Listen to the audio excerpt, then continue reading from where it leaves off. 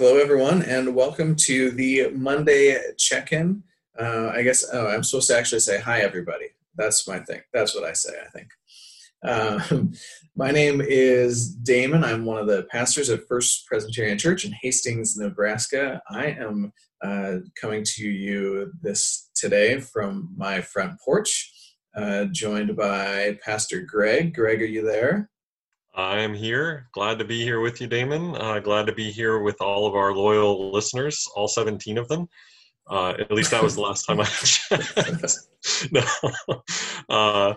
Anyways, we're doing our Monday check-in here, which is an opportunity for us to touch base with the church family, share a few announcements, and then do a Bible study chat on the scripture that in this case I will be preaching on Sunday, 6 days from now. And so we'll start, I suppose, with some of those announcements. And the one that the word is getting out about would be our communion offerings. As most of the church knows, we take a second offering on the Sundays where we serve communion. And so, and then throughout the month, we collect for that offering. And the communion offering benefits a local ministry partner. In this case, it was the Maryland Living Center, which is across the street from the church, that houses youth and young adults who have aged out of the foster system. Maryland Living Center said what they really need more than anything are games, board games, puzzles, card games, those sorts of things to keep their residents occupied during this time of social isolation and directed health measures. And so we're still collecting those through the end of this week. If you want to drop them by the church or just drop them directly off at the Maryland Living Center, we invite you to do that. Other than that, we'll continue to promote our 3 touch points with the congregation each week. This Monday check-in. On Wednesday, our amazing director of Christian Ed, Steph Brader, does a kids corner where she records a Bible story video and a little commentary, and then also compiles some great resources for families and children. We commend that to everyone. And then on Friday, we do our Friday feature. Can I ask who our artist is going to be for the Friday feature this week, Damon? I believe that our artist is, you may ask, yes. And I believe that the artist is going to be Jim Sanderson. Excellent. So, yeah.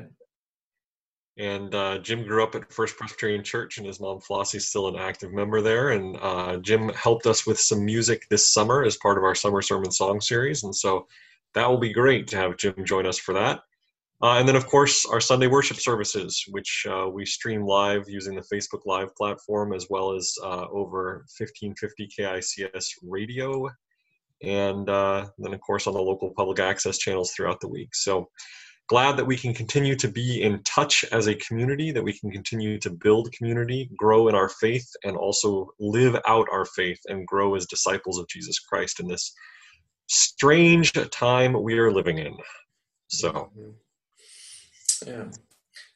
Did you want to say anything about this coming Sunday will be a communion Sunday? Yes, indeed. Thank you for reminding me of that. So that's what I'm here for. We last Communion Sunday was Palm Sunday, and we did the car parade where people drove through our church parking lot, picked up a packet with a palm and communion elements and that sort of thing, and then we drove around and said prayers at different spots in the community. That was very well received, and so this week we are going to just invite people, if they'd like to come park in the church parking lot, and we will have communion elements available in the 20 minutes leading up to the service, and we invite you to tune your radio to KICS 1550 AM and sit in the parking lot and enjoy the service and look through your car windows at your fellow parishioners. We can gather in some way in this sense, and look forward to doing that. You need to stay in your cars. The church will be locked. If you need to use the facilities, we encourage you to drive home, continuing to listen to the service on the radio, but we can't let people into the church building based on the directed health measures by our local county health department. But it'll be a chance to gather, if people choose to gather, to get out of the house and sit in their cars and listen to the church service and share communion, at least in closer proximity to one another as they look through their car windows at each other. So we'll be sharing that invitation with the church over the week and getting that word out, but you've heard it first here on the Monday check-in. As always, we break all the news on this revolutionary show. We will have the individual communion serving packets available. Though I suppose if someone wanted to, if someone's been participating in the great sourdough revolution of our times and wanted to bring their own elements with them in the car, I mean, they could certainly do that. That wouldn't be Yeah. an What we're going to issue. do is remind the church that it is a communion Sunday and invite them to get some sort of elements present with them. If they come to church, we will have those little communion packets that we distributed for Palm Sunday. But if you choose to bring your own bread and fruit of the vine, that would be perfectly acceptable as well. You can sit in the parking lot and use your own elements or use the elements that we provide for you. The good news in our Presbyterian faith tradition is that it's less about the actual elements and more about the spirit of the meal that we share together. And so even if you are at home and cannot get access to bread or to grape juice or some other fruit of the vine, it's okay to use other elements, common elements, because the magic is not in the elements. There's no magic involved here. It's about a shared communion, which is a sacred meal that we share together. And the sacredness is in the fact that we're sharing it together and reflecting on what it means for us. Very nice. Well, is it time to transition into the scripture? I think so. So let's open with a word of prayer. Gracious and loving God, we come before you on this Monday morning, still in a state of chaos, a state of not knowing what is going to happen next. The good news, Lord, is that you promise to accompany us throughout our lives, particularly in these times of the unknown, these times of the mysterious, these times of the difficult. We thank you for that steadfast presence that you share with us. We thank you for First Presbyterian Church of Hastings and the way that it continues to be your body in this community, the way that you continue to inspire us to be your faithful disciples, to be the hands and feet of Christ in our community, and the way that you continue to provide us a sense of love, a sense of hope, and allow us to continue to grow together as a family of faith and to grow into our community so that your love and your light shines brightly. May our conversation today be guided by your wisdom, O God. It's in Jesus' name we pray. Amen. Amen. So our scripture for this upcoming Sunday is going to be taken from the second chapter of the book of the Acts of the Apostles. It's just a few verses, but it's verses that even if we aren't really familiar with the particular wording, we're very familiar with the concept. And so it's a depiction of the early church, or the early followers of the way, they may have referred to themselves at the time. Taken from the second chapter of Acts, verses 42 through 47, and it reads kind of like this. They being the followers of Jesus, the apostles and disciples, they devoted themselves to the apostles' teaching and fellowship, to the breaking of bread and the prayers. Awe came upon everyone, because many wonders and signs were being done by the apostles. All who believed were together and had all things in common. They would sell their possessions and goods and distribute the proceeds to all as any had need. Day by day, as they spent much time together in the temple, they broke bread at home and ate their food with glad and generous hearts, praising God and having the goodwill of all the people. And day by day, the Lord added to their number those who were being saved. Here ends this reading. Yes. Greg, what do you got? Well, you said something when you introduced the reading that I had actually picked up as well, which is talking about these being people of the way. And that's a phrase that's used throughout the book of Acts, but it tells the story of the people of the way, of the early church movement starting. It's attributed to Luke, the same guy who wrote the Gospel of Luke. And it's interesting because Luke, I wouldn't say Luke is a historian or a journalist. In fact, he's part of this new movement of the way. And so he's recording it from within as one who has been profoundly influenced by it. But this book of Acts is our most comprehensive history of the spiritual movement that gave birth to the early Christian church. This is Acts chapter 2, at verse 42, if we just back up to the very beginning of Acts, it begins with Jesus it's in post-resurrection. It's Jesus' last appearance to the disciples, and the book of Acts begins with Jesus' ascension.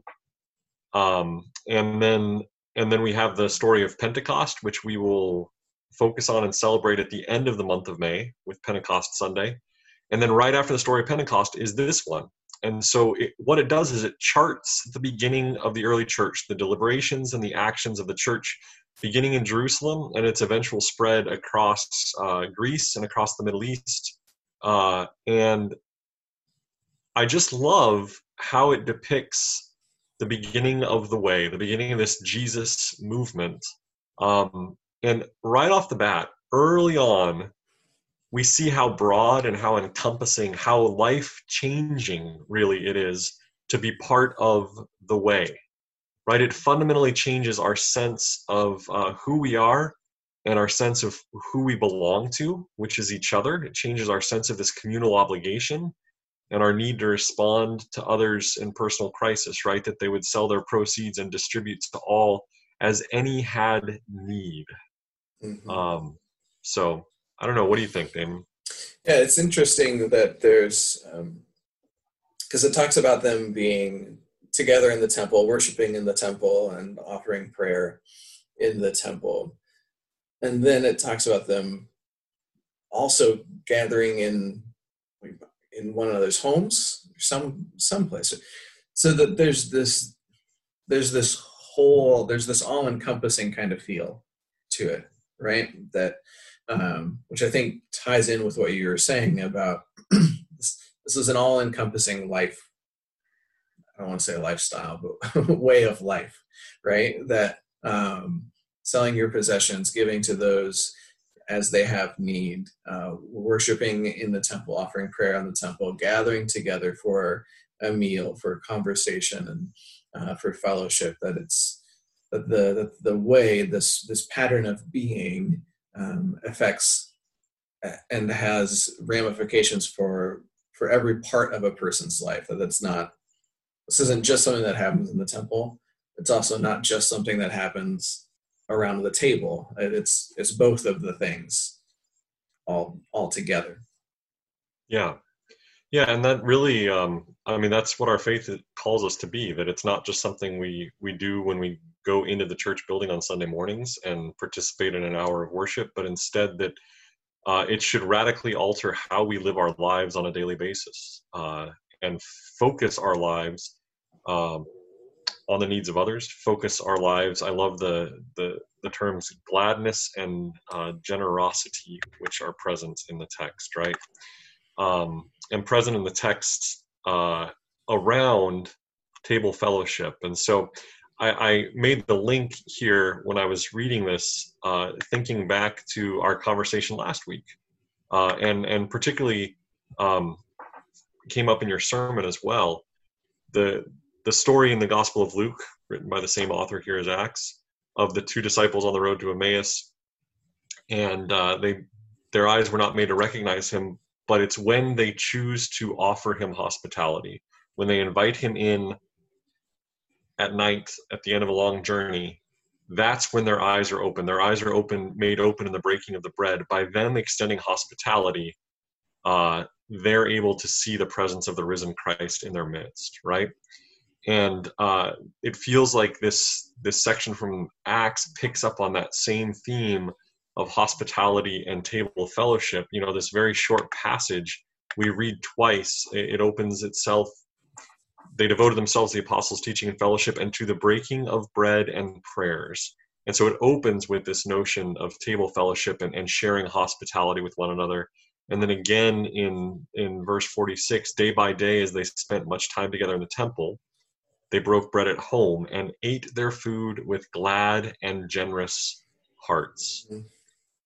Yeah, and I think that I didn't mean to interrupt if I did, but I think there's something about the connection between breaking bread together and taking care of one another, I think, is important. I think we oftentimes think about, let's sit down and let's have a meal together as, it's just that would be a nice thing to do. And it would be a nice way to get to know one another and share stories and have this kind of shared experience and eat hopefully delicious things. But I wonder if within the community, the act of gathering together was also a way of making sure that everyone was eating, that everyone had enough to eat. I mean, if we have a community where folks are cognizant enough of people's needs that they're selling their possessions and supporting one another, then it would make sense to me also that we have a community where folks are cognizant of each other's needs enough to make sure that, oh, we need to break bread together so that, at least in part, we're sure that everyone is eating. Yeah, that's a really interesting idea, because we think about 2,000 years ago in first century Palestine, food insecurity and where your next meal was coming from would have been a big deal. Yeah. Particularly for those early followers of the way, right? Because we know that Jesus drew his first disciples from the working classes and folks who, perhaps didn't always have bread on the table at night based upon how their day went fishing, for example. Mm-hmm. And so, yeah, this notion of coming together and breaking bread together could have also been a way for folks of the way to make sure that everyone in their community was taken care of, was getting their needs met physically, like actual caloric intake to make sure they could survive to the next day, right? Right, yeah. And so I think that's a beautiful way to think about that the breaking of the bread was not simply a reenactment of the Lord's Supper, although that was certainly part of it, but that in the Lord's Supper, what we're talking about is a manifestation of God's grace and love. And in the act of breaking bread together and making sure that your community is taken care of, that is also a manifestation of God's grace and love. Mm-hmm. So table of fellowship is just key here, not just in reenacting the Lord's Supper, but also in what the Lord's Supper stood for, and how we go about that, I think is important. Mm-hmm. Yeah, and I think that we are so in the habit of celebrating communion as really a ceremonial meal. We call it a meal, but when we have it in church, it's that one little piece of bread and a half of an ounce of grape juice, if that, maybe, right? And over time, then that sort of can lead to sort of a separation of, Jesus gathered with the disciples and had a meal and ate together, right? And the same way these folks were gathering together and having a meal. And part of the meal, sure, was a remembrance of the Last Supper and of the gifts of grace that are present in communion, but also it was a meal. Yeah, and perhaps in our modern church we reenact that more with potlucks. Yeah. And it is a chance for us to come together and share a meal as a community, to literally share what we've prepared in our own homes, share the fruit of our labor, even if in this case it means going to the grocery store, right? But still, share what we've prepared in our homes and bring that into the community so the whole community can enjoy that. That's one manifestation of that that table fellowship. Another one, Damon, is our funeral luncheons. Yeah. And it's a chance for us to come together as a community to share a meal. And in the act of sharing that meal, it is an act of love and grace for the family that's grieving. It's an act of letting them know that they are loved and helping them process their grief. So, that's another one. And our deacons are a big part of that ministry of the funeral luncheons. Something we're actually missing out right now, and something I missed profoundly last week. I did 2 funerals last week, and all we could do was graveside services, and there was no funeral luncheon.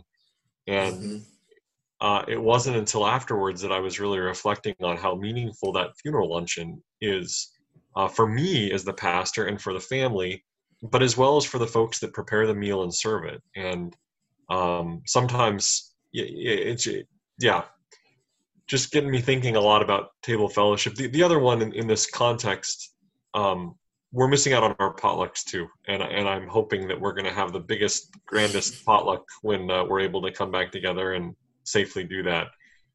But also table fellowship around the family table, and for Yeah. some families, this has been an opportunity to do more of that and to do that better. They're actually getting more time. For other folks who are isolated, they're missing out. Folks who have lunch groups or coffee groups, I'm thinking of, yeah, and they're missing out on that table fellowship, that sacredness, even if it's around a McDonald's booth, right, where our Right. men's coffee group meets, or if it's around back alley bakery table where some of our members who live alone still have luncheons once or twice a week. I think our PW luncheon, all of these are opportunities we're missing out on. Mm-hmm. And as we miss them, it makes me realize how important they are. And so perhaps that's one of these gifts of this time, is realizing the importance of these so that we do in fact appreciate them when we're able to do them again. Mm-hmm. Yeah, there is something about, yeah, it's, well, you don't know what you got until it's gone, kind of a sentiment. And there is some truth to the not having the option to do it heightens your awareness of how much you appreciate doing it. Yeah. Whether or not you opted into it all the time, who knows? But not being able to do it heightens that awareness. So Yeah. I was also thinking about the practice the church has gotten into of doing the meal trains for folks with newborns. Yep. And of course the food from the heart, the casserole sort of ministry as well. And oftentimes I think of, a meal is an excuse. And I think this particularly about the post-funeral luncheon. When I was in Minnesota working as a pastor, families was, well, do we need to have a meal? Do we need to do all of that? And I was, so you don't have to have a meal, but people will be people need some excuse to gather, right? Whether that's just coffee and punch and tea, or whether that's cupcakes, or whether that's the sandwiches and all of that and the roasters and everything, is less important. But they need an excuse to gather up and to share stories and to tell one another this. Well, I remember when they did this, and it changed my life, or it made me think about things differently, or it was just kind. Like the meal in a lot of ways is an excuse to get together and to share life in that way. Yeah. Yeah, and that's the beauty of this verse, this short passage in Acts that charts the very, very beginning of the early church, is the emphasis on those meals, on that table fellowship, and the way that draws people together and helps them to, in this case, start the early church, but really grow together as a community. And I loved your perspective, Damon, on ensuring that the needs of the community are met too. And that gets at the meal trains that we do for newborn parents, as well as the casserole ministry. Mm-hmm. It's there's a comfort in bringing that meal over, but there's also meeting basic physical needs. Like, new parents don't have time to get out and cook a meal, and the casserole ministry is brought over for folks who have a need, whether it's a need of comfort food, or whether it's a need of actual food, or some combination of both. And that's an opportunity that we have as the church, as the body of Christ, just as the early church did literally weeks after Christ's ascension and the start of the early church. They were already doing this. And so we're part of a proud tradition that dates back over 2,000 years. And I hope we can continue to live into that tradition. Yeah. So this week it's Acts, it's communion, it's table fellowship. It's sacred meals. It's that kind of a Sunday. Is that what we got going on? Indeed. I think that's the direction this one's going. Okay. All right. Shall we have a closing prayer? Let's do that. Okay. Loving and gracious God, I thank you for all of the ways that communities of faith check in on one another and support one another for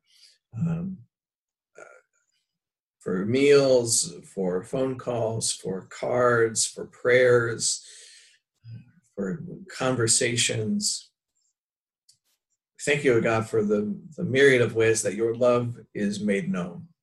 Thank you for the gifts of grace that come to us through the meal of communion, the remembrance of your Son, Jesus the Christ, his gift of love for us and for the world. As we continue to live our separated lives, we pray, oh God, that you might be with us, that we might find ways, even if they are small, even if they are less than what they once were, to connect with one another, to share in life with one another in some way, to carry one another's burdens, to laugh when others laugh and cry when others cry. Be with us, O God, as we move throughout the rest of this week until we join together once again. In your name we pray. Amen. Amen. All right. With all that said and done, then, until next time, toodaloo. Take care.